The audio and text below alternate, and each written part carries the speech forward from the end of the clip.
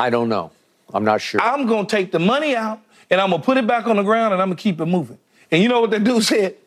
We got to draft him because he's honest, and he tells the truth about what he would do, opposed to they knew my person. They knew they had everything already in their back pocket. They was waiting for me to say, well, I'm going to call Dave and give it back to him. They already knew that was phony baloney. They knew I was going to take the money, put it in my pocket, throw it, and keep it moving. Welcome back. We are back with another edition of the Fantasy 40 podcast. After a little week off, it is actual. This is the time of the year we're waiting for. Combine is coming up this weekend. Senior Bowl's in the rearview mirror, so things start speeding up even crazier now. Once the combine's done, we're getting ready for the draft. We should have some NFL trade action, free agency following, all that other stuff. So this is always a pretty exciting time of the year. Walk, how are you? And where are we going to get started today? Yeah, Johnny, we had to take a week off last week. The best part about our recording trade, we just went through 20 some odd minutes of pre-roll, whatever the actual podcast guys call it, where we have the video on the entire time talking to each other, and then we cut it off as soon as we actually start to do the thing we're here to do.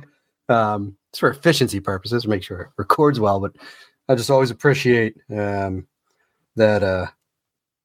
kind of our process. But combine week, it's crazy that it seemed like it was so far away when we first did the pre-combine rankings, and Senior Bowl flew by, and then we had the down week, and now it's combine week, and a bunch of information is popping up, like Jaden Daniels isn't going to run or throw. Caleb Williams isn't going to throw. Marvin Harrison isn't going to participate at all.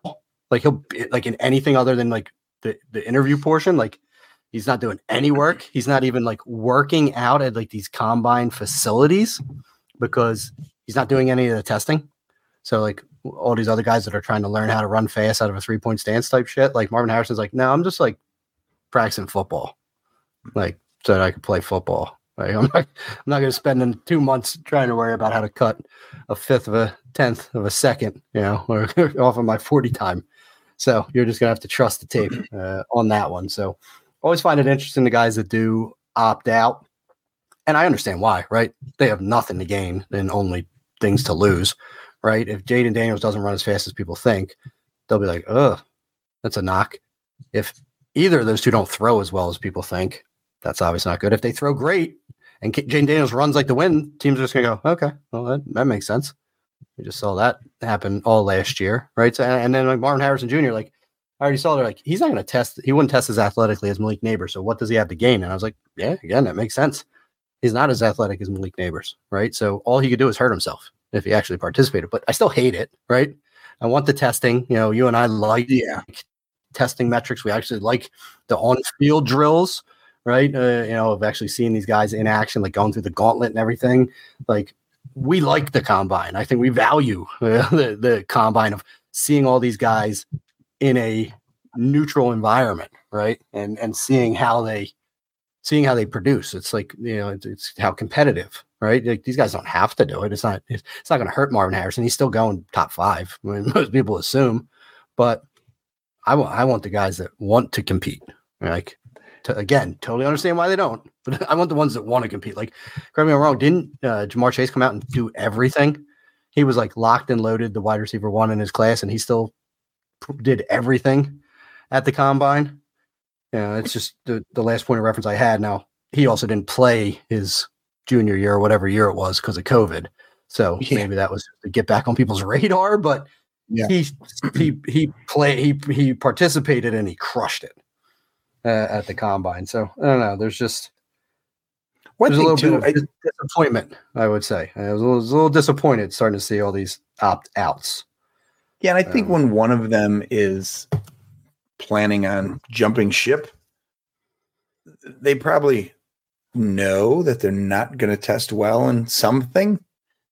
So yeah, why go put up?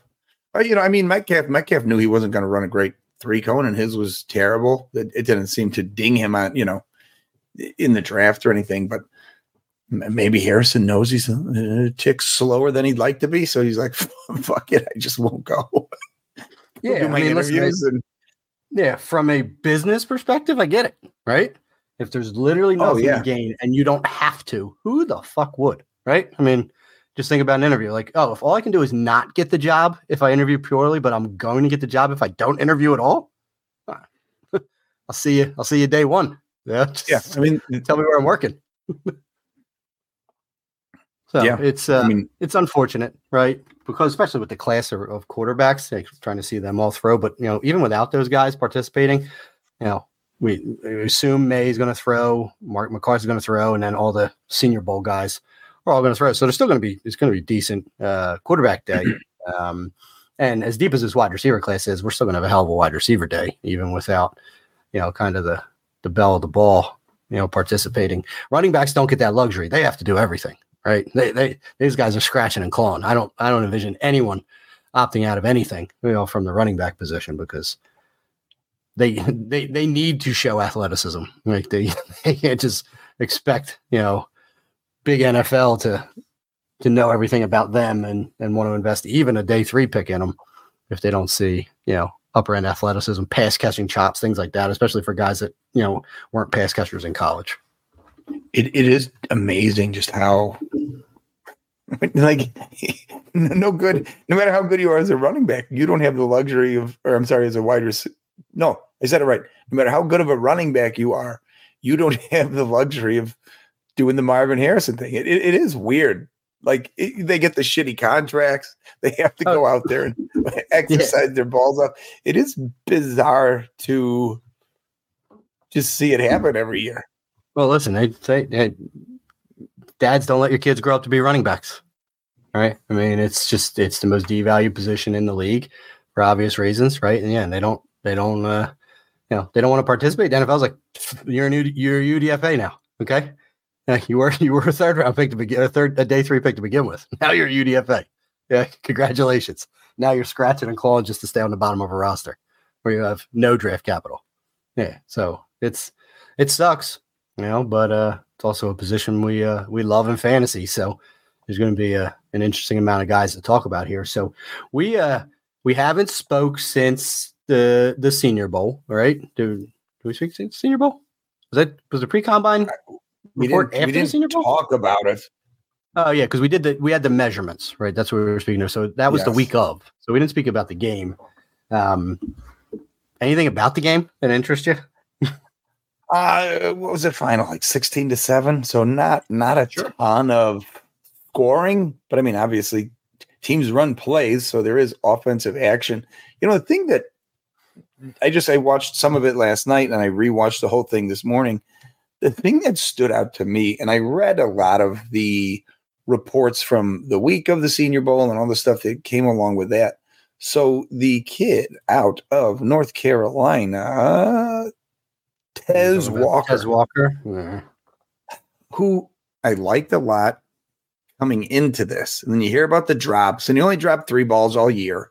Then I thought, and appeared to me, he got a shit ton of targets. I didn't look at the box score, but they seemed to pepper him quite a bit, and he just wasn't coming down with it. Now, whether it's him catching or defensive players, getting in the path or breaking up the play, I don't know. But he's, coming out of the ACC, it's not like he's getting NFL caliber corners week in and week out down there, right? So he gets to this senior all-star game against corners, most of which are probably headed to the NFL, and he didn't look that good. So, I mean, he's only going to face better competition from here on out. Now, was it the DBs, putting the pressure on him that was making him have the dropsies all week? I don't know. I didn't watch enough to see exactly what his problem was, but it was enough to give me some pause where someone who I had as wide receiver 11 coming in, he's definitely out of my top 12 now, and I'm not really sure where he's going to fall. Curious to see how he tests. Could have been nerves, could have been all sorts of shit, but yeah, seeing him run like the gauntlet drill and some of these other things at the combine is going to help me get a better idea. But that was my biggest takeaway was, I don't think I like this guy as much as I did. Yeah, I mean, listen, I went and put some fancy up and down arrows on our Google. You got to show me how to do that, by the way. The first, you just copy them, and put them where you want them. At this point, it was an insert. So yeah, he was the first one that got red arrowed for me. I had him at 7. He will no longer. It's not going to take the combine for me to drop him. He looked terrible. All reports were that the whole week of practice was terrible for him. And then he didn't perform in the game either. I was pretty optimistic about the guy. I mean, I didn't think he was a complete receiver, but I thought he was really good, at actually getting down the field and getting the ball. And he was fast, and I just saw so many issues, raised so many red flags for me with Tez Walker, unfortunately, that not only did several guys, move above him, but he also dropped. So it's just like double-edged sword with him. It's not like he just got passed by guys I thought were better. I thought he did poorly as well. So it's not like 2 guys just move above him. No, 2 guys move above him, then he moves below 2 other guys type thing. Like he's pretty comfortably outside my top. He's definitely outside my top 10 now. I'm going to have a hard time keeping him inside my top 12. That's where I'm at. When it's all said and done. So that was unfortunate with him. I didn't think there was really any true standouts. I mean, as far as the quarterbacks were concerned, Spencer Rattler was the MVP, and Spencer Rattler also largely had the best week there as well. Spencer Rattler's starting to grow on me.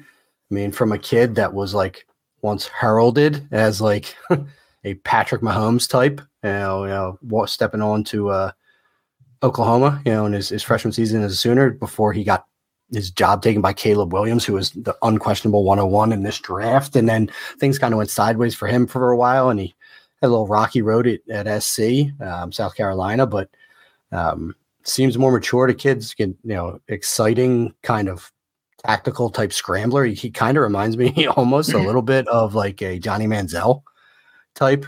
Not as crazy as Johnny Manziel, but with that build and type, he's got the arm as well. I'm growing on Rattler.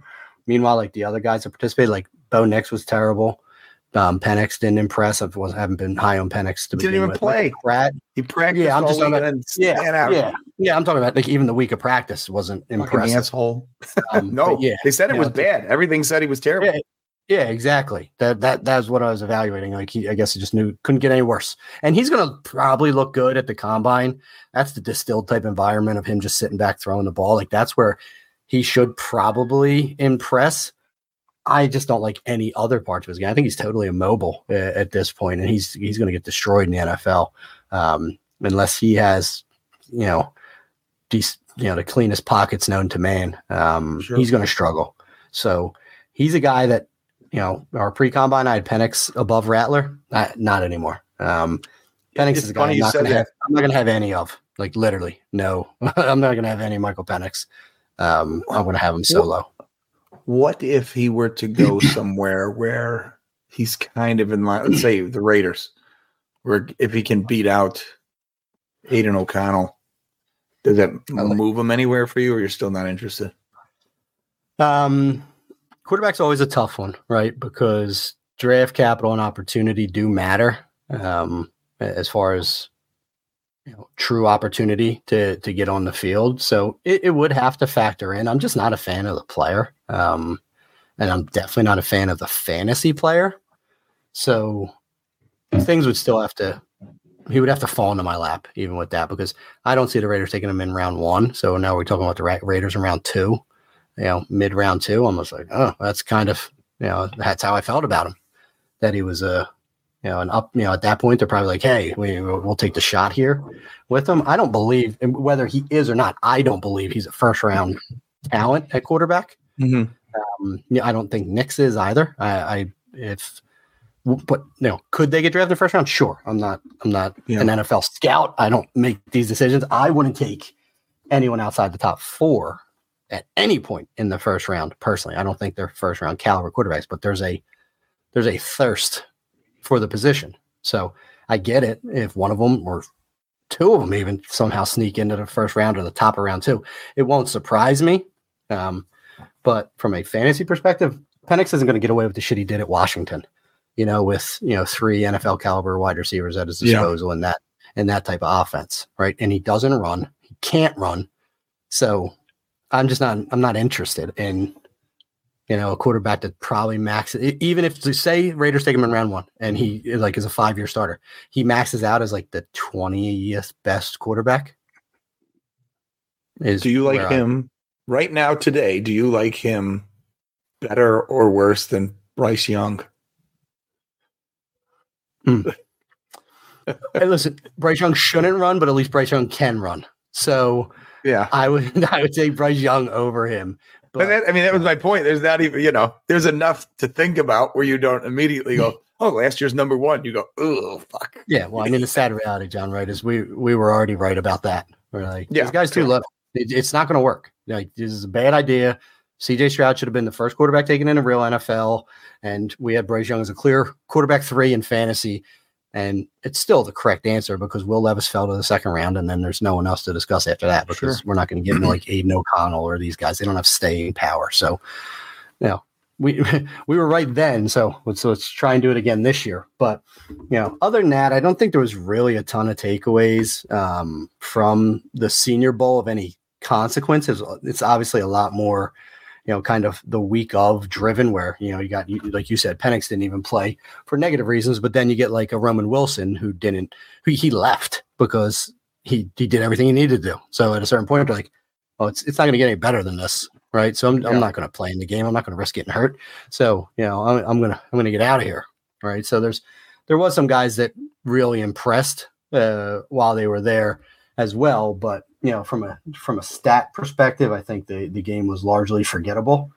But the reason we're here today is, before we get these, drool-worthy kind of combine numbers from these guys and the RAS scores and all that other shit that we're going to talk about for the next 2 months before the NFL. Yeah, before the NFL draft. We wanted to talk about some guys that in the process, right? This is both of us playing Devy, right? So we're not totally ignorant to these rookies, but we're not like Devy diehards like some other guys, right? So we really start pouring into draft eligible prospects, around the NFL postseason, and then at this point in time. So we're getting more comfortable with the players, doing some film eval and diving into them a little bit more than kind of our first blush. So we thought, why not kind of get on the mic and talk about some guys that we did a little bit more film on, some guys we think are potentially the most handsome guys in the league or in the draft, and then do a quick little 2-round mock draft to see kind of where both of us sit from a value perspective before these guys have draft capital and landing spots associated with them. So why don't you lead us out? Now, this is really your time to shine, John. This is where John DeBari does his homework. So I did have one quick question for you. Obviously, it's a podcast. No one else can see this. On the quarterback sheet, I have a group of quarterbacks highlighted in gray there. And both of us sounds like we have Spencer Rattler at QB5 now. So we're going to omit him. So Michael Penix, Bo Nix, Joe Milton, Jordan Travis, Michael Pratt, Spencer Rattler. We'll throw Sam Hartman in there. Would you rather have Hendon Hooker? We know he's in Detroit. Maybe we'll eventually get that job from Goff, or any of those guys. I was curious where you had Hooker mixed in from last year with this year's class, and we'll include the knowledge we have now, knowing he's in Detroit and could potentially be the starter there in 2025. Interesting. I don't know whether you just wanted to say the name Hooker several times in this podcast, or where in my sleep that line of demarcation came. So, listen. So I wanted to look up. That's for that background audio you just got. So Hendon Hooker was pick 5 of the 3rd round of last year's draft. Got injured at the end of the season, right? So fell to the Detroit Lions. My response to that is the NFL told me what I needed to know about Hendon Hooker, which also kind of, ironically enough, kind of speaks to how unsuccessful Joe Milton was in largely that same offense. ironically enough, I would take Joe Milton over Hendon Hooker. Really? Purely because of traits. Yeah, purely. This dude is 6'5", 244, runs, they literally they're comparing him like the runner to Cam Newton and literally the thrower to like Josh Allen. I mean, that's where we're at with this guy. Now, early Josh Allen, where you were like, this dude couldn't hit the broadside of a barn with a football type thing. That is Joe Milton. Joe Milton's one of the worst actual accuracy throwers of the football that there is. But the dude can literally launch it 80 yards in the air. He has an absolute cannon for an arm. If someone can develop him, he could break fantasy. Now, will it happen? No, absolutely not. But that just goes to show you how much I don't believe that Hendon Hooker is going to happen either. After that, maybe Bo Nix, but not any of those other guys. I would take the upside of where Hendon Hooker is now and what Jared Goff's contract is over Penix, over Travis, who's coming off an injury and is undersized, over Pratt, over most handsome Sam Hartman, over all those. Yeah. So I would put Hooker 6th in this group, right behind Rattler at 5 for me, and then the obvious top 4 everyone has. I feel like you were higher on Hooker last year than I was as well. I certainly was. Because I think he only fell because of the injury. I'm very curious. I think he would have been in the first round conversation a year ago had he not. What did he fuck up? His ACL? Yeah, who knows? Better than his. I don't want it to be the Achilles, but the ACL I think is fine. The Achilles to me is still a potential death sentence. But so he was just a guy that I thought was kind of fringy from a year ago with some upside, and then you mix him in with this group of meh. But then you wonder, like, not going too far. So it was his ACL. Okay. I wonder, like a guy like Carter Bradley, if he goes pick random team, insert whoever, goes in the 6th round, if he could end up doing, an Aiden O'Connell where he's starting for someone for half the year, and a year from now you're like, could Carter Bradley be the answer? But unfortunately the answer is no for anybody unless they come out like a maniac, like Russell Wilson or Brady, or the handful of guys that pop from, Tony Romo, these guys that do from time to time appear, but the odds are obviously not in your favor at all. But yeah, I mean, listen, it's great you bring up Carter Bradley, who's been in college for 6 years at this point in time, and it wasn't until year 5 that he did anything of significance. I think they call those doctors, right? And that what they call people who go to school for that long period of time. Not what we were intentionally getting on topic here, but I cannot wait for these COVID years to just get out of the system. Like you know what I'm saying? Like these guys are how many 7th year, 8th year seniors is like, this is a big pain in the ass to even figure out what this all means. You're like, he gets one medical red shirt. The COVID year, everybody got a waiver. You're like, you're 28 already because you did a Mormon mission, and like, fuck, it's just get these years off the books. It's a disaster. Yeah, I mean, you think about it, right? Jaden Daniels 5 years. Michael Penix is he 6 years too? Hartman 6 too. Is Hartman 6? Penix is 6. Sure. Yeah. Penix is 6. It's and insane. Then Bo Nix is at least 5. Right? I mean, we have like at least super 3 at Auburn 5. And 3 at Oregon. Okay, yeah. So Penix is 6. So is this dude Carter Bradley? Hartman maybe 10 at this point in time. He's ready to qualify for like an NFL pension. He's a grown ass man. He's a man. He's almost 30. And there's so many people, like, it seems like they don't factor like that age into like their success in college. I'm like, listen, in some of these cases, these are 23-year-old men like playing against 18-year-olds. Yeah. Like that does matter. 6 years of experience against a guy who was playing high school. Yeah. A guy who played against it matters. The worst high school quarterback that happens to be in his conference a previous year ago. Yeah. Yeah. So I mean that's another thing where I'm just not that enamored after the top end of this class. I mean, the only super senior is Jaden Daniels, and he has the Konami code, right? I mean, that's undeniable. Other than that, we got early declares, which is what you want out of a quarterback. You don't want the quarterback that's been in college for 5 or 6 years. Like, it's not appealing to me. They have less. I think they have less of a leash too in the NFL. Not that their contract's any different. I just think like they're probably like, oh shit, if this guy hadn't figured it out by now, like they get him in camp, they're like, all right, well, he's not. He starts as a third string and he's never the backup, right? He just never elevates because they're like, oh, well, what we thought this guy was is exactly what he is. Like, there's no more growth. So, I don't know. This is there's not going to be much change as far as the quarterbacks are concerned for me. I can't. We already had JJ McCarthy up at 4. I don't think he's, regardless of how much he's getting steamed up in the draft, I don't think he's going above. He's getting in the top 3 with the other guys I have there. I could put him ahead Drake May. If Drake May falls, I can see it too, but I still like Drake May. I mean, I feel like I'm putting Daniels at 2 already. I get it, and you did that early in the Anthony Richardson process as well, and that's the correct decision. We're evaluating for fantasy football. We're not trying to figure out who's going to be the best quarterback for our real life NFL team at the end of the day. So I get it. I could see Daniels moving up in my top 3, but I still would be hard pressed to get McCarthy above May. So, and I don't know that McCarthy can pass Jaden Daniels given what we know Jaden Daniels is. Yeah.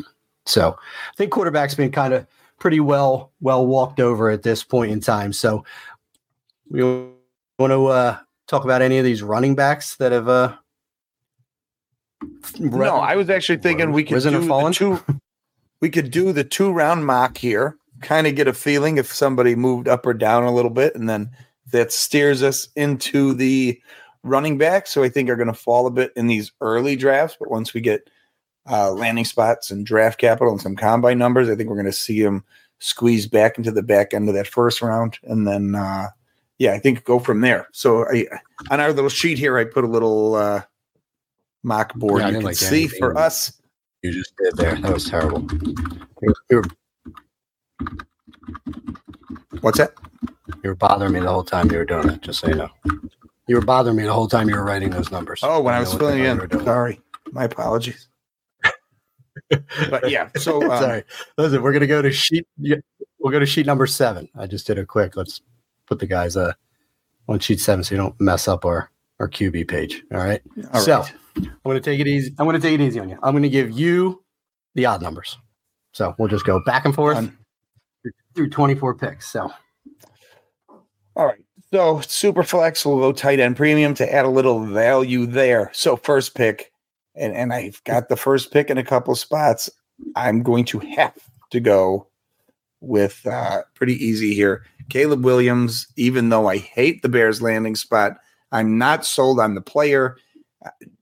It's him or Marvin Harrison to me at this spot. And it is a super flex world. It would be silly for me to go wide receiver, especially when Neighbors, I think, is a lot closer to Harrison than most. Give me the all-world QB1 in this class. Yeah. And I hate it, by the way. Yeah, I know you do, but I don't disagree with you. Like you and I had talked previously about it. I'm in one particular rebuild where I have 1 and 3. And I was trying to what's my best strategy for doing this? And I said to you, I'm going to get Marvin Harrison Jr. because then I'm going to get either Caleb Williams or Drake May, who were my 1 and 2 at quarterback at pick 3.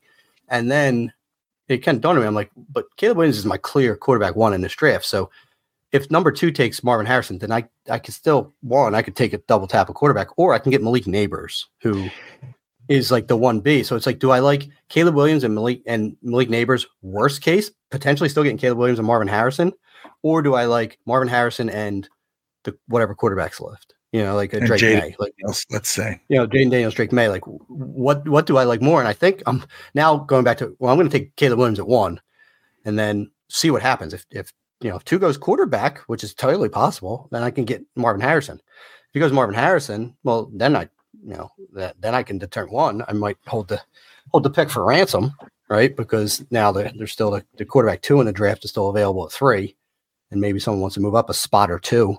to get to him. And then if I can stay in like a top 5 and still end up with the third quarterback or the second wide receiver at 5 and pick up a little bit more, that might not be a bad idea. But saying all that to pontificate, and on site, I kind of changed, when you and I were just talking, and I see you cut and pasted, which was so cool because it just appeared there. But I am going to go with Jaden Daniels too. This is a fantasy. We're talking fantasy. I do have Drake May retire right now, but I think by the time this is all said and done, that Jaden Daniels, given his rushing upside and the way he's getting steamed up, is probably going to end up being my quarterback 2 in the draft. So I'm going to lean into the Superflex thing as well, and I'm going to hand you, the wide receiver 1 at pick 3. Yeah, you knew exactly where this was coming. No brainer there. You're not going with QB3 here when that guy's still on the board. So Marvin Harrison at 3. Yeah, and now we hit like an interesting pivot point, but I'm going to go with my wide receiver 1B right now at 4, and I'm going to actually take Malik Neighbors over Drake May at pick 4. So now I like it, and now you start going, where are you going to go next? Superflex, Drake May. I'm falling into the trap everyone else is. Not super convinced. I'm going to keep going wide receiver train here. Rome Odunze, who on my ranking sheet is not my wide receiver 3. He is my 4, but he is my Keon Coleman has fallen out of my top 4. Odunze really solidifies this top 3 for me now. I think they're all pretty damn good prospects. Gotcha. I thought for sure you were going to take Drake May, and I'm just going to lean into the tight end premium aspect of things. I have learned time and time again that you should not be taking tight ends at the top of these rookie drafts. But I think 6 is a good value for Brock Bowers in a tight end premium. So I assumed if you would have taken Drake May at 5, I still would have I'd take Brock Bowers over Rome Odunze personally. I'm conflicted on Odunze, so we'll talk about him when we're done this draft. But you have to take, who at 7, right? I mean, we have to stop this insanity. I mean, we're assuming, of course, he gets decent draft capital. I don't like this, but yeah, the value is too good. Drake May at 7. He's likely a top 4 pick. I mean, and he made it to 7. It's crazy. Yeah. Exactly. Well, I'm gonna keep that train going because I think there's a clear top 8 in this draft. I do think JJ McCarthy gets the capital. I think he's at worst mid. I think he's a mid first round pick. I think he goes in like the early teens. I honestly believe he goes before that. I think his floor is mid first. Someone's going to believe in this kid. I think he has a lot of projectable traits. And there's no running back I'm taking here. I think there's a clear fall off in wide receiver here, and there's no other tight end. So why not take, a shot at a potential, 10-year starting quarterback at the 108? I didn't think you'd take him this early. I am now sad. I wish he fell a couple spots to me here. So now we're kind of right. Would you agree this is in Superflex? You said there's a clear top 8. Now it's decision-making time, right? Like after McCarthy, now you're kind of going preference, landing spot, position scarcity, all those other things factor in. I don't love I love some of the wide receivers here, but not at this point in the draft. My wide receiver rankings are in flux big time already. I think I'm going to have to crack the seal, and I'm surprised one is going to go this early, but I'm taking Trey Benson, my RB1, first running back off the board at 109. Oh, whoa. Okay. I thought you were going to make this decision easier for me, but you shocked the world here with Trey Benson, who I think looks like a clear first round caliber rookie running back, but he's got some flaws here. There's a lot of warts on this class, and he had every opportunity to like cement himself, especially after Travion Henderson, kind of disappointed this year, was injured, and then ultimately went back to college. But Benson just never really seemed like he seized the RB1 moniker for this season. So I was debating between two wide receivers, and I'm like, you talk about influx. These two guys, I'm just like, oh, like which one is it? Because I don't think it's both. I just feel like one of these guys isn't going to hit, and it's not the guy I currently have ranked higher. So this is another like great kind of exercise for us, is to like, push comes to shove. Who am I taking? And I'm going with wide receiver, and I'm going with Troy Franklin out of Oregon. He is super tall and super skinny, but he's also super fast and shifty. And the other wide receiver is also a very tall individual, but I don't know. They're literally butting up against each other for me, and I just feel like Troy Franklin's game translates cleaner to like this new NFL speed and space type game. So I'm going to go Troy Franklin at 10. So I'm going to assume you're debating between him and Brian Thomas Jr., who would have been a smash here for me, except I took in far too much information in the last 24 hours, and all I could think of is the negatives. Just because we're pals and I like you, I'm going to double go RB here. Jonathan Brooks, who I believe also ACL injury, probably won't be ready this year. Most people have him as their RB1. I'm trying to play this out in my head in like a real rookie draft and how these things all shake out. And just because of positional scarcity, every year we see running backs just start flying up in rookie drafts because people need them. So thinking of how that's going to play out in real life, I got to squeeze some running backs in here. Yeah, I don't disagree. Jonathan Brooks is my RB1 right now. I think that's good value for him. If you took the guy you didn't just leave me with, I'm probably taking Jonathan Brooks at 12. I think had he not got injured, he'd easily be at like the Trey Benson conversation, and like right after that clear top 8. It's like, okay, well, we need running backs. Is this the guy? So I don't disagree with you on that. I will take, your friendship for granted and go with Brian Thomas as the last pick of the first round. He looks like T. Higgins to me, which I like. I think there's a projectability in his game as well. I don't know. I'm getting further and further away from those big bodied receivers, which is ironic, right? Marvin Harrison's the top receiver in this class. And that's not really so much big bodied anymore. What's it, like 6'2", 200 type thing? I think that's probably around where Brian Thomas is. Well, like Troy Franklin's like 180 pounds, like soaking wet at like 6'3". So I don't know. It's just his game doesn't look as, he's listed at 6'5", 200, which ultimately would be skinny. But if he's 6'5", well, I didn't know he's that tall. It's a little bit, there's not a ton of those walking around in the NFL. So like the player, had a massive season. He had 17 touchdowns this year. It's hard to deny the kid. He also is an early declare, which is great. So he's probably going to get maybe first round, definitely round 2 draft capital by coming out. So he's going to get the capital. So he was my wide receiver 4. He's probably my wide receiver 5 now behind Troy Franklin. So I'll take him, especially given the fact that you kind of picked off 2 of my top 3 running backs. Out here sniping.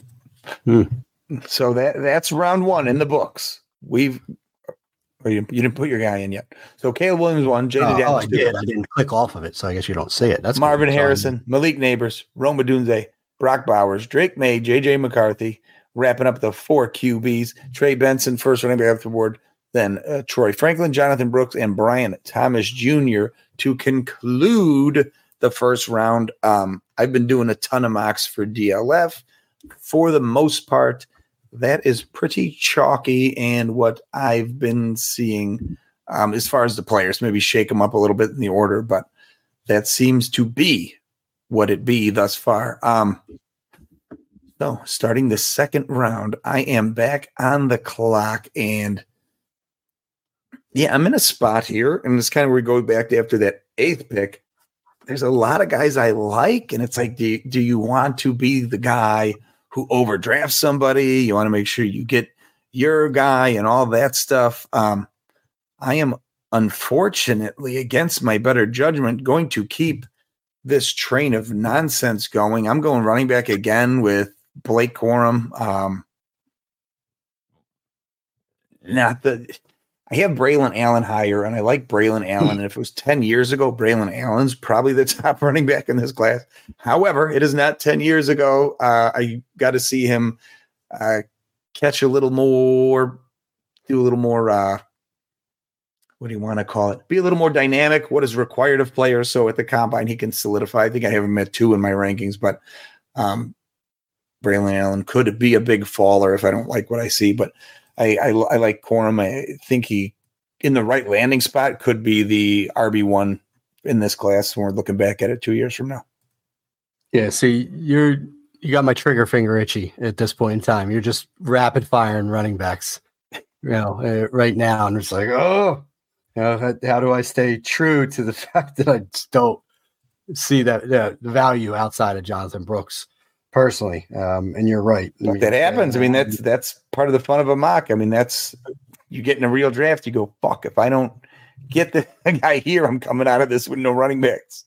Yeah, which is entirely possible, right? And then we also have to realize it's a world where we don't get to make every other pick, right? So you have to be true to yourself, in these scenarios. So it's very close on a running back. There's a fallen receiver, in my opinion, that I wouldn't be taking a wide receiver right here and also think there's too many of them. And it's too early for tight end. So what I'm going to do is probably not what I would do with the actual 14th pick in the draft, but assuming it's the second pick in the second round. So I'm a bad team. I'm going to take Spencer Rattler. And did not see that coming. It could be considered early. I think he goes on day 2. Whether it's round 2 or round 3, I do think he gets day 2 capital. Listen, that was what you were saying about Hendon Hooker last year, where he's just maybe a year away from an opportunity. I think he's going to sit for a year. Hopefully he goes somewhere where he can continue to develop. But I like the skills of the player, and I like, I like quarterback upside opportunity in Superflex drafts. So that was I think he's the best value at that point. Okay. I'm making a pick here with the 3rd pick of the second round that I officially don't like. I don't even know why I'm doing it.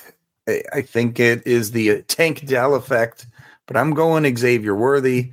If I'm not mistaken, broke out as a freshman and it's kind of tapered off, but there was a lot more talent on this Texas team now than them. Don't love it, but this is where we are in the draft. Yeah, that was not. I kind of like this not knowing until you state it type thing, because that's not who I thought you were going to go with. I thought you were going to continue the train. I thought about it.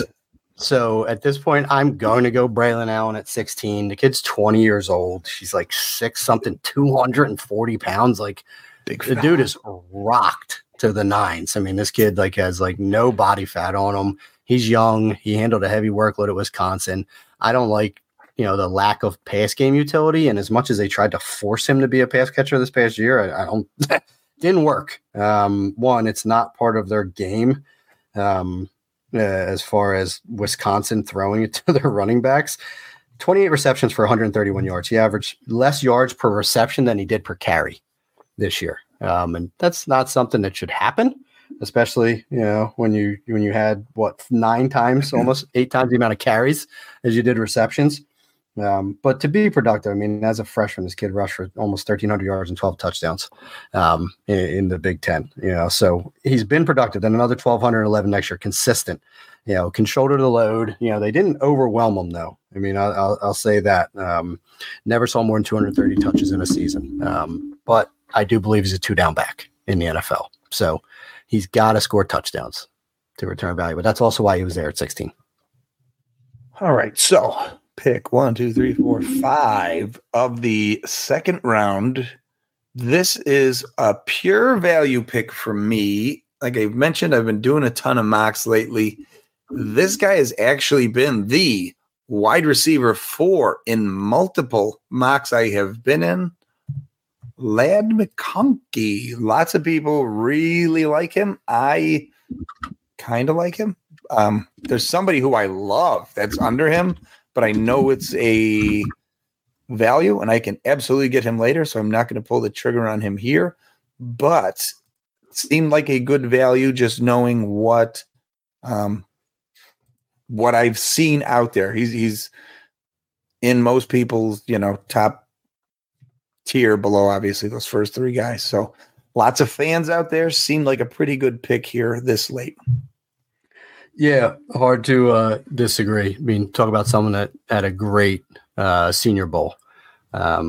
This kid's been getting high praise, top to bottom, and likely going to be an early round 2 pick in the NFL draft. I think that's good value for him. I'm going to dip myself back into the tight end and go with my clear tight end 2, and then a massive fall off. JDB Sanders, University of Texas, is a tight end premium. This is where I like to take stabs at tight ends in tight end premium. The 6th pick didn't feel as good to me as the 18th pick with JDB Sanders did.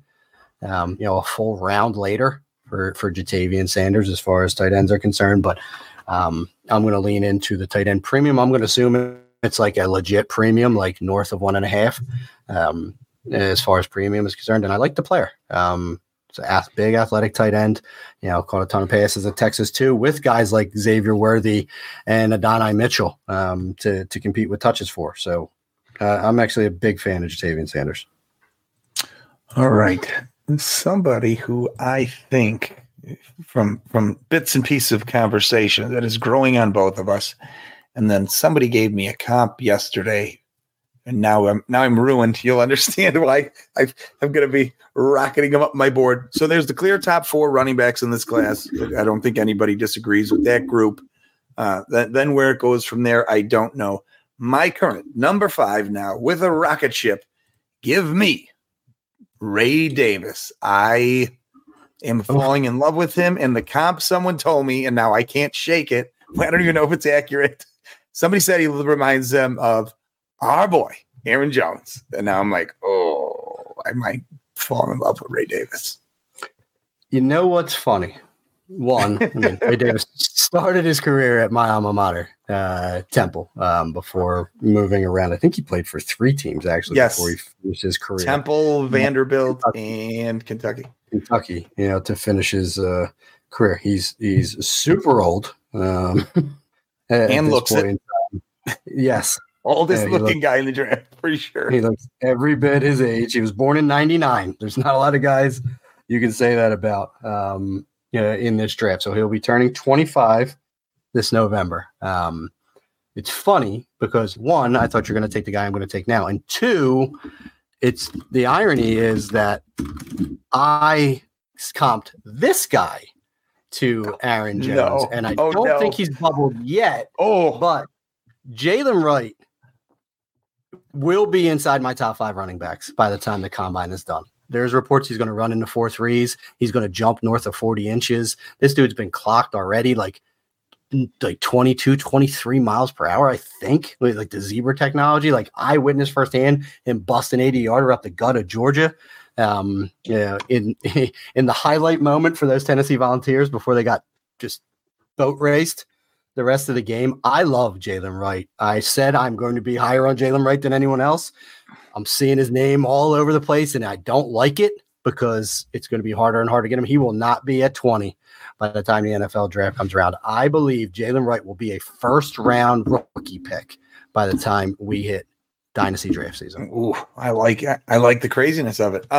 He in a 3rd round of one of the mocks I was in. I didn't know I was on the clock. I did not make a pick, so Ryan McDowell had to make the pick for me. He put Jalen Wright in there, and I was like, "Who the fuck is this?" So I did a couple internet searches, and yes, Walk, you can see on my sheet, he got one of my green upward arrows. Yeah, I have him at 12, way too low. It's probably going to be my RB6 right behind Ray Davis when all is said and done.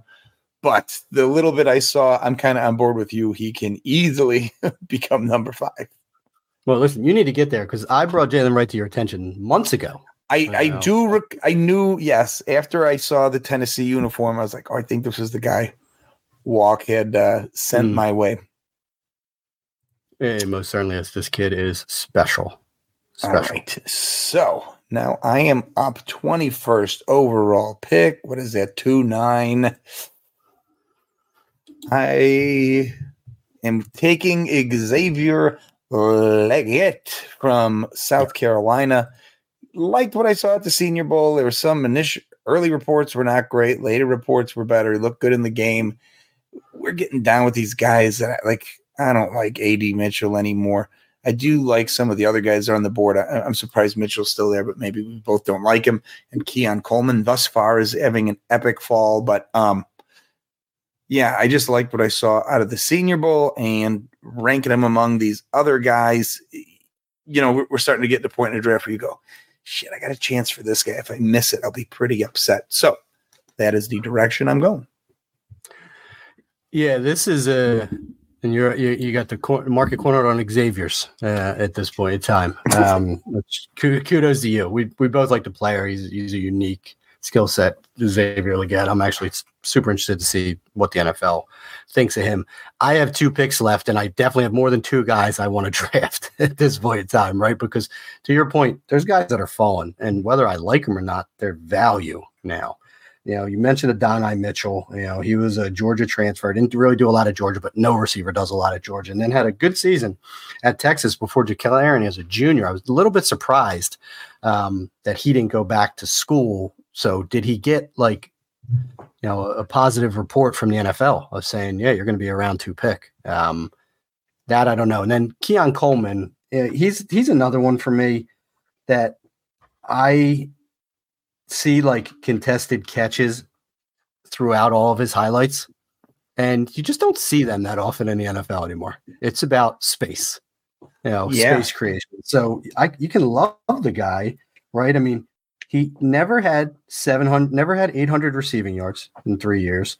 He did have 11 touchdowns this last year, but and Keon Coleman I'm talking about, for this downfield speed contested catch guy, I mean, average 13 yards per reception. That doesn't seem that impressive to me. So I'm just not there with Keon Coleman, even though I had both of those guys higher than this guy before the Senior Bowl. This is one of those shakeups that I'm talking about of where guys I can see in the NFL is the direction I'm going in more at this point in time. So someone that I see translating pretty well into the NFL is Roman Wilson. Oh, I like it. I thought he was going to fall out. I was scared. Yeah, he wasn't going to get past 24 if he was at 22. I wasn't as high on Roman Wilson going in. Roman Wilson, just full disclosure, and that's why I'm glad that we're fluid in this process. He was wide receiver 17 for me at our pre-combine, so pre-Senior Bowl, everything else, just first blush of these guys. And what he now went as just throw a dart, wide receiver 8, wide receiver 9 overall. So he's made a meteoric rise. He was one of my first green arrow up guys going in. He's jumped past, the Jacob Cowens and the Malachi Corleys. He's actually jumped past Xavier Leggett for me. I was talking about Devontae Walker falling before. Roman Wilson's a guy that's probably moving on top of him. So Roman Wilson's going to end up being in my top 10 wide receivers post combine because I think his speed scores, his change of direction, all is going to be, and he's clearly straight line fast. Is going to be super impressive. All right. So for my final pick, I love that Roman Wilson pick. There's a guy I got to pick. I would make myself sick without coming away with him. Malachi Corley, who I believe you're also a big fan of. Just a giant Corley fan. I have been taking him at the end of the second in a bunch of mocks I've been in. So I may be single-handedly driving up his ADP. Curious to see where he's been going in mocks I have not participated in. But again, like we say with everybody, landing spot dependent, see the team he's on. But I love the player. I'm very excited about his potential. Little stocky fella, run after the catch guy. I do like him. I can't wait to see what he does in the NFL. Yeah. I've already, and it didn't take me long to do this. I actually like Corley better than Leggett at this point in my process. So I'm a fan of Corley. I think it's another one where you start talking about, does the game translate? And I can see it with Corley in the way that these young, innovative head coaches are getting the ball in their playmakers' hands in space. And that's what you want to do with this kid. He's the quintessential turns into a running back with the ball in his hands type wide receiver. And those can wreak havoc on these undersized defenses that are being deployed in the NFL these days, where linebackers are now like 210, 220 pounds. That he might be the biggest guy in the secondary when it's all said and done. Yeah. So like the pick, didn't change. There was a guy that, like you said, I have to say this guy's name before 24 picks through, just because not only what I saw about the player, but also what everyone else is saying about the player. So the last guy that we're going to take in pick 24 of this draft is Bucky Irving, the running back for the Oregon Ducks. This kid is undersized, but again, talking about what works in today's NFL, it's not as scary.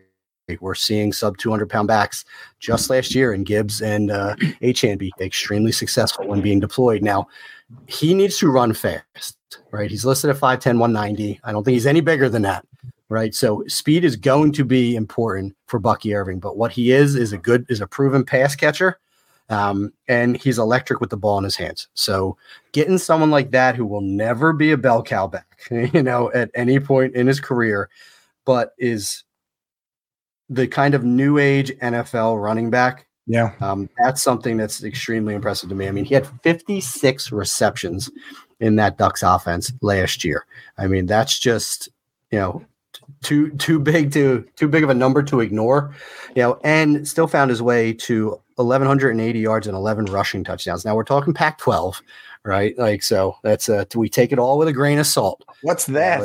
The Pac-12 or salt? Which one? Neither really exist anymore. But at 24, I like the player. I think that's a value pick, for as much as I depressed the running backs. He's your 5. He's my 6 for running back. So he's pretty much a fringy top 5 running back, at least early on for the two of us, which just goes to show you where this class is, right? That I just got him at pick 24. I mean, the 5th running back is typically taken within the top 15 picks. Would you say, like, by the third pick of the second round? We're through 5 running backs, like 2 or 3 go in the first round, then 1 or 2 in the first couple picks of the second.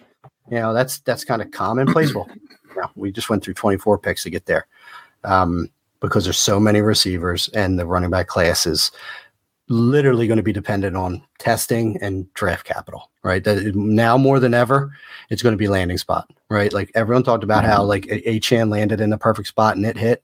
Well, that's what's going to happen for some of these guys. I mean, their skill set is going to have to marry their opportunity, and there's no guarantee that that's going to happen, for any of these guys. So it will be interesting to see, how this ends up. But we went through 24, so you did round 1, I'll do round 2. So you kicked off round 2 with Blake Corum at pick 13. I shocked the world with Spencer Rattler at 14. Don't know if I would make that in a real pick. I mean, depending if he gets round 2 draft capital, I probably would. I do like the upside of the player.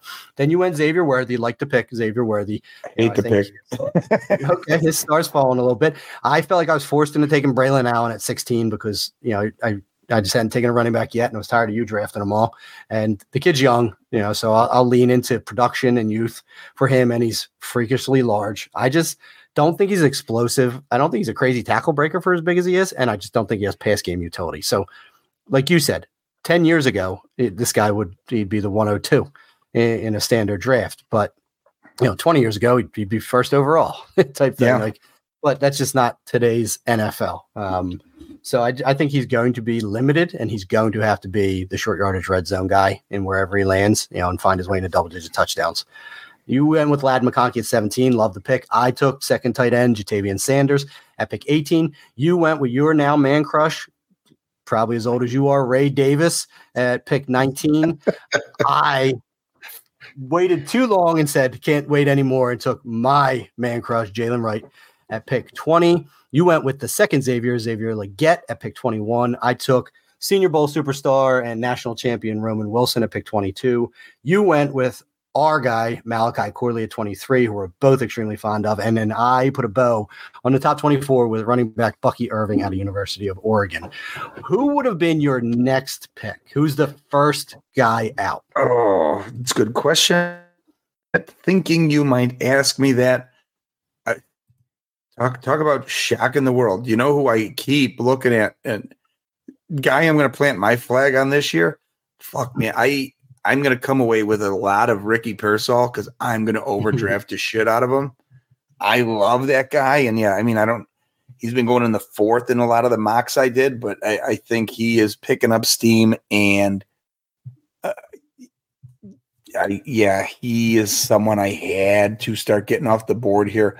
There's just enough question marks and stuff from other guys. I think in a draft that doesn't involve you and I think A.D. Mitchell's long gone. So if you want to play the value game, he probably should have already been gone and would be the next pick in most leagues. But that was my guy is Pearsall, and it's not particularly close, to be honest.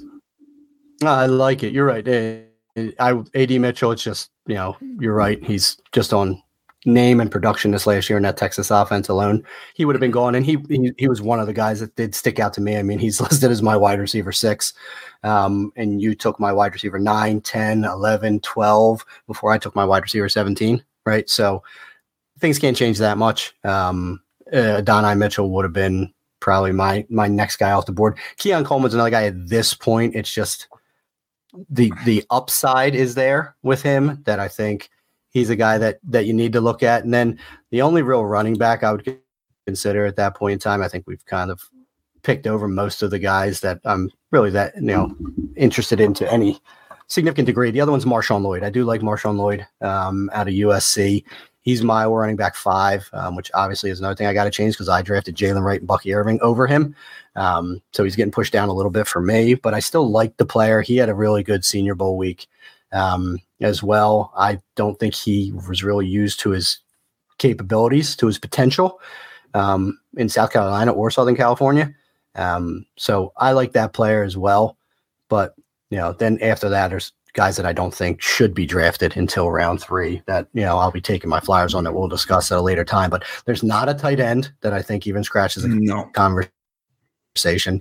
There's not a quarterback. Like I said, if I'm taking a flyer on a Joe Milton, it's like round 4, in a super flex for a Joe Milton. But, Penix and Knicks probably are gone too. Neither of us took them, but you're talking in a super flex league.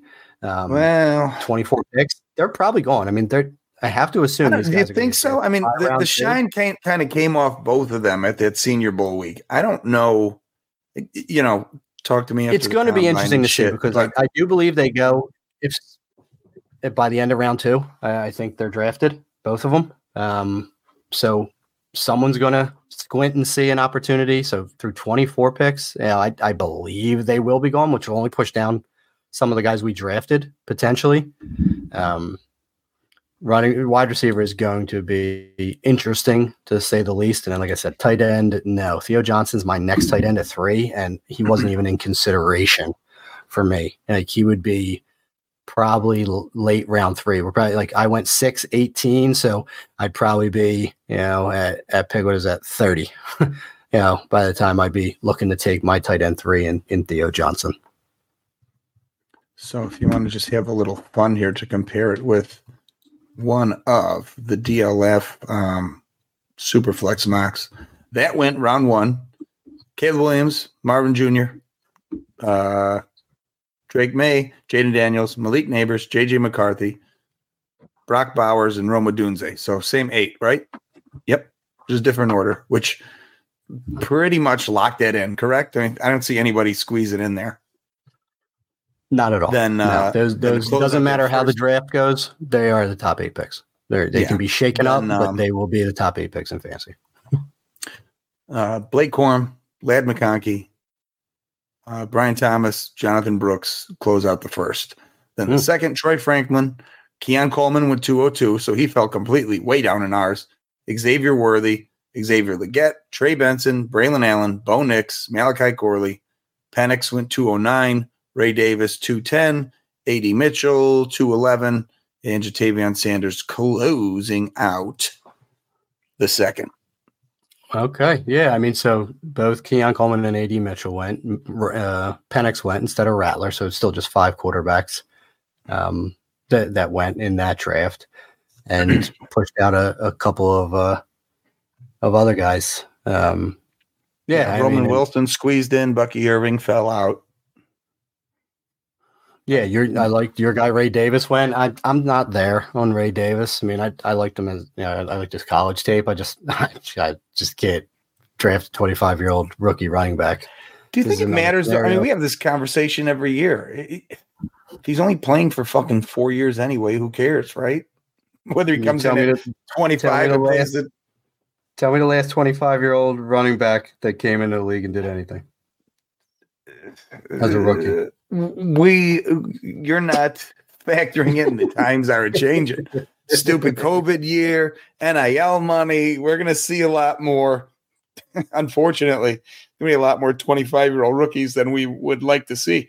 Yeah, I don't disagree. I mean, but it's, and I get it. COVID changed a lot, but this kid got opportunity at Temple his rookie year, didn't do anything special. I mean, just shy of it. He had 1,000 all purpose and he did have 10, but we're talking the American Conference. Then failed, obviously got injured, only played 4 games his second year, then didn't do anything at Vanderbilt in his first year. His second year, good. Vanderbilt's a crappy team. Then he went to Kentucky and finally had a season where he put up 1,452 all-purpose and 21 touchdowns because somehow he caught 7 touchdowns. That's what blew my lid off. I mean, he had 33 receptions for 323 yards and 7 touchdowns when he only had 5 touchdowns receiving the other 4 years combined. And it looks like rough math 61 receptions. So he was heavily utilized as a pass catcher, and he was super productive with it. So kudos to Ray for beating up on those 18-year-olds as a 24-year-old running back at Kentucky. 24-year-old man. Yeah, right. Yeah, yeah. My man's coming in with a pure, like a good old-fashioned hangover and just beating up on these kids, like necessary roughness days. He had to work over the weekend. He has a job at night. He's probably got kids to take care of. He's an adult. Got a crazy story. I don't know how many kids he has, but you know about this guy? What do I know about? I believe he has 14 brothers and sisters, and foster. I don't know if they're all blood or through foster. Yeah, I think he grew up in the foster system. That's why he's been a fucking adult since he was 5. Oh my goodness. Yeah, I just Googled it and it says raised in foster care because of incarcerated parents. Davis has 14 siblings and found himself homeless for a period around age 12. See, you had to go and do this and make me like the guy. Grew up in the mean streets of San Francisco, apparently. All right, I'm not going to talk bad about him anymore. Yeah, dude, I hope he's good. I'm not going to draft him. I won't. I won't besmirch him anymore. This isn't going to be like the Kyron Williams, trope of, whatever it was, 2022, where I kept talking about how he was still running the 40. I'm going to let Ray Davis, I'm going to let him go. He's a fine young adult man, got his shit straight, and just going to live his dream in the NFL. Kudos to him. 5'9", 215. He has a body type I like. I got to admit. Shows a little pass catching chops. That's impressive. I see shades of another Ray with this kid's kind of frame and production. So we'll see. We'll see. I do have one fun stat for you, and I have not confirmed it. Someone else told me this, and I'm just blindly parroting it and repeating it. but I got a fun stat for you before we get out of here. Rome Odunze caught, I'll make it a trivia for you, caught 92 balls. Of those 92 receptions, how many did not go for a first down or a touchdown? Oh, 1. No, it's like 5. No, think I they heard go- that too. I heard it on a different podcast. It was like staggeringly no. I don't know why I thought it was 1. Yeah, first down. 87 of 92 catches were either Yeah. first downs or touchdowns. Yeah, we're gonna have to Woo. talk about Dunze. Have you watched tape on him? I mean, the highlights, all the good shit. Yeah, I mean, Not a full breakdown. Yeah, I mean, I've started diving into him a little bit more because like everyone's so high on him. Like our boy Debro and Thor on Dynasty Pros, they're like, dude, their comps are friggin' Julio Jones and Terrell Yeah. Owens. And I'm Yeah, like, I heard that. whoa. I don't see that at all. Like I'm like, what are they? Like they're not talking body type. I mean, I know he's taller, but his game's. I mean, Julio wasn't a physical guy. T.O. was a physical guy. They were both just big speed guys, and I don't see speed in Odunze. I think he's like a tactician, and he's a good contested catch guy. He's gotten more productive every year, and he had competition with him. So I like the player. I'm trying not to be out, but I'm like, holy moly, like that's some high praise. Like comparing him to 2 Hall of Famers, and granted, we're not. I know they're not saying that's what he's going to do in the NFL, but I was trying to see it. Like that's why I went and watched the Dunze the other day. After I heard them talk about that, I was like, let me go check this guy out. Maybe I'm just not giving him the respect he deserves because I was like, he's not in the class with Harrison and Neighbors. I still don't think he is, but I watched the tape. I'm like, I'm not seeing those 2 players in a Dunze's game. I don't know who I see. I tried hard. I was like, who is this guy? And maybe he's just Rome Odunze at the end of the day. But that was like, holy moly! Like I gotta go watch this dude. Like he's a freaking unicorn. If you're talking about 2 of the best fantasy football wide receivers, to play the game too. I mean, Well, and I remember vaguely liking him more last year going into this season. I think when we were talking to Jason from Debbie Watch, I remember him talking him up a year ago, and he had a fucking better year. So I don't know why I would have cooled off on him after already coming into the year going, oh, this guy's pretty good. But another guy who didn't get drafted, I actually really like Jalen Polk. And when you start factoring in what it's going to cost to acquire them, I'm a price in there too. I probably like Polk where he's going to go in, mid to late 3rd round instead of spending, a top 3 pick and non-super flex on the Dunze. Yeah, listen. I'm down this rabbit hole now, and this just blew my mind. So this is one of those kind of nuggets. T.O.'s listed as 6'3", 224, so he's 24 pounds heavier than a Dunze. That's just where it kind of lost me. Julio, not so much different. Terrell Owens' middle name is El Dorado? I knew he had a weird name. I would never, in a million guesses, have gone with El Dorado. Oh my goodness. El Dorado. And happy he just turned 50 in December. Congratulations, El Dorado Owens. That is, wow. I thought I knew it all. Hasn't aged a bit either. If you've seen him lately, looks like the same fucking guy. That dude could still suit up, I believe, and probably outproduce, half of the starting wide receivers in the NFL. Xavier Worthy. Yeah, listen, he outproduced what friggin' Odell Beckham did last year. He definitely is going to outproduce Keon Coleman. Yeah, so let him run the same exact routes every game. Give me T.O. at 50 over Keon Coleman right now. Yeah, but yeah, interesting. All right, Johnny, we went big and long here. That's the 40, big and long. So get us out of here so I can act like so Matt will do it for us, for myself, John Barry, my co-host Matt Walker. We are the Fantasy 40, and we will see you after the Combine. We are out of here. Lucas Oil Stadium. All the players are out. Best weekend of the year.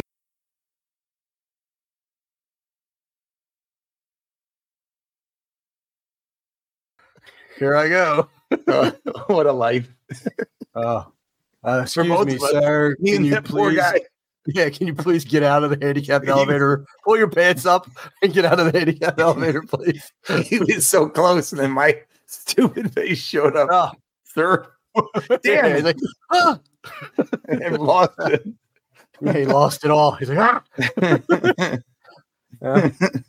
Gonna back me up. Fuck. Yeah, you couldn't just let me finish, pal. You ruined everything. Yeah, I'm not When hurting the anyone. cops- He wouldn't. When the cops came, he wouldn't.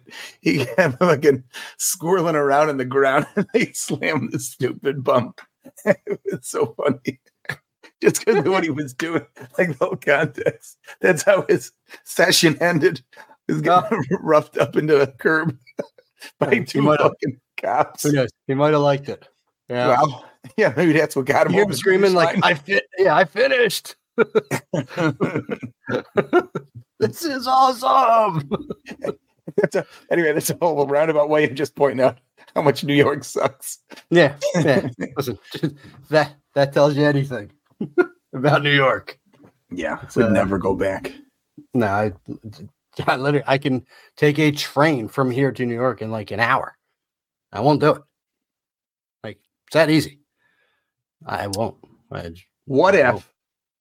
if you got free tickets to the Yankees, Phillies, or a fucking, well, you don't have to go to New York, I guess, but an Eagles game? I mean, yeah, you could get me to go to North Jersey to watch the Eagles beat up on the Giants or the Jets. That's That I cheating, would right? do. Because you don't have to actually get into New York. Now, listen, if you're going to try and hit me with like, oh, I can go watch the Sixers at the Barclays Center, was that in Brooklyn? Beat up on Ben Simmons, maybe I force myself into that one.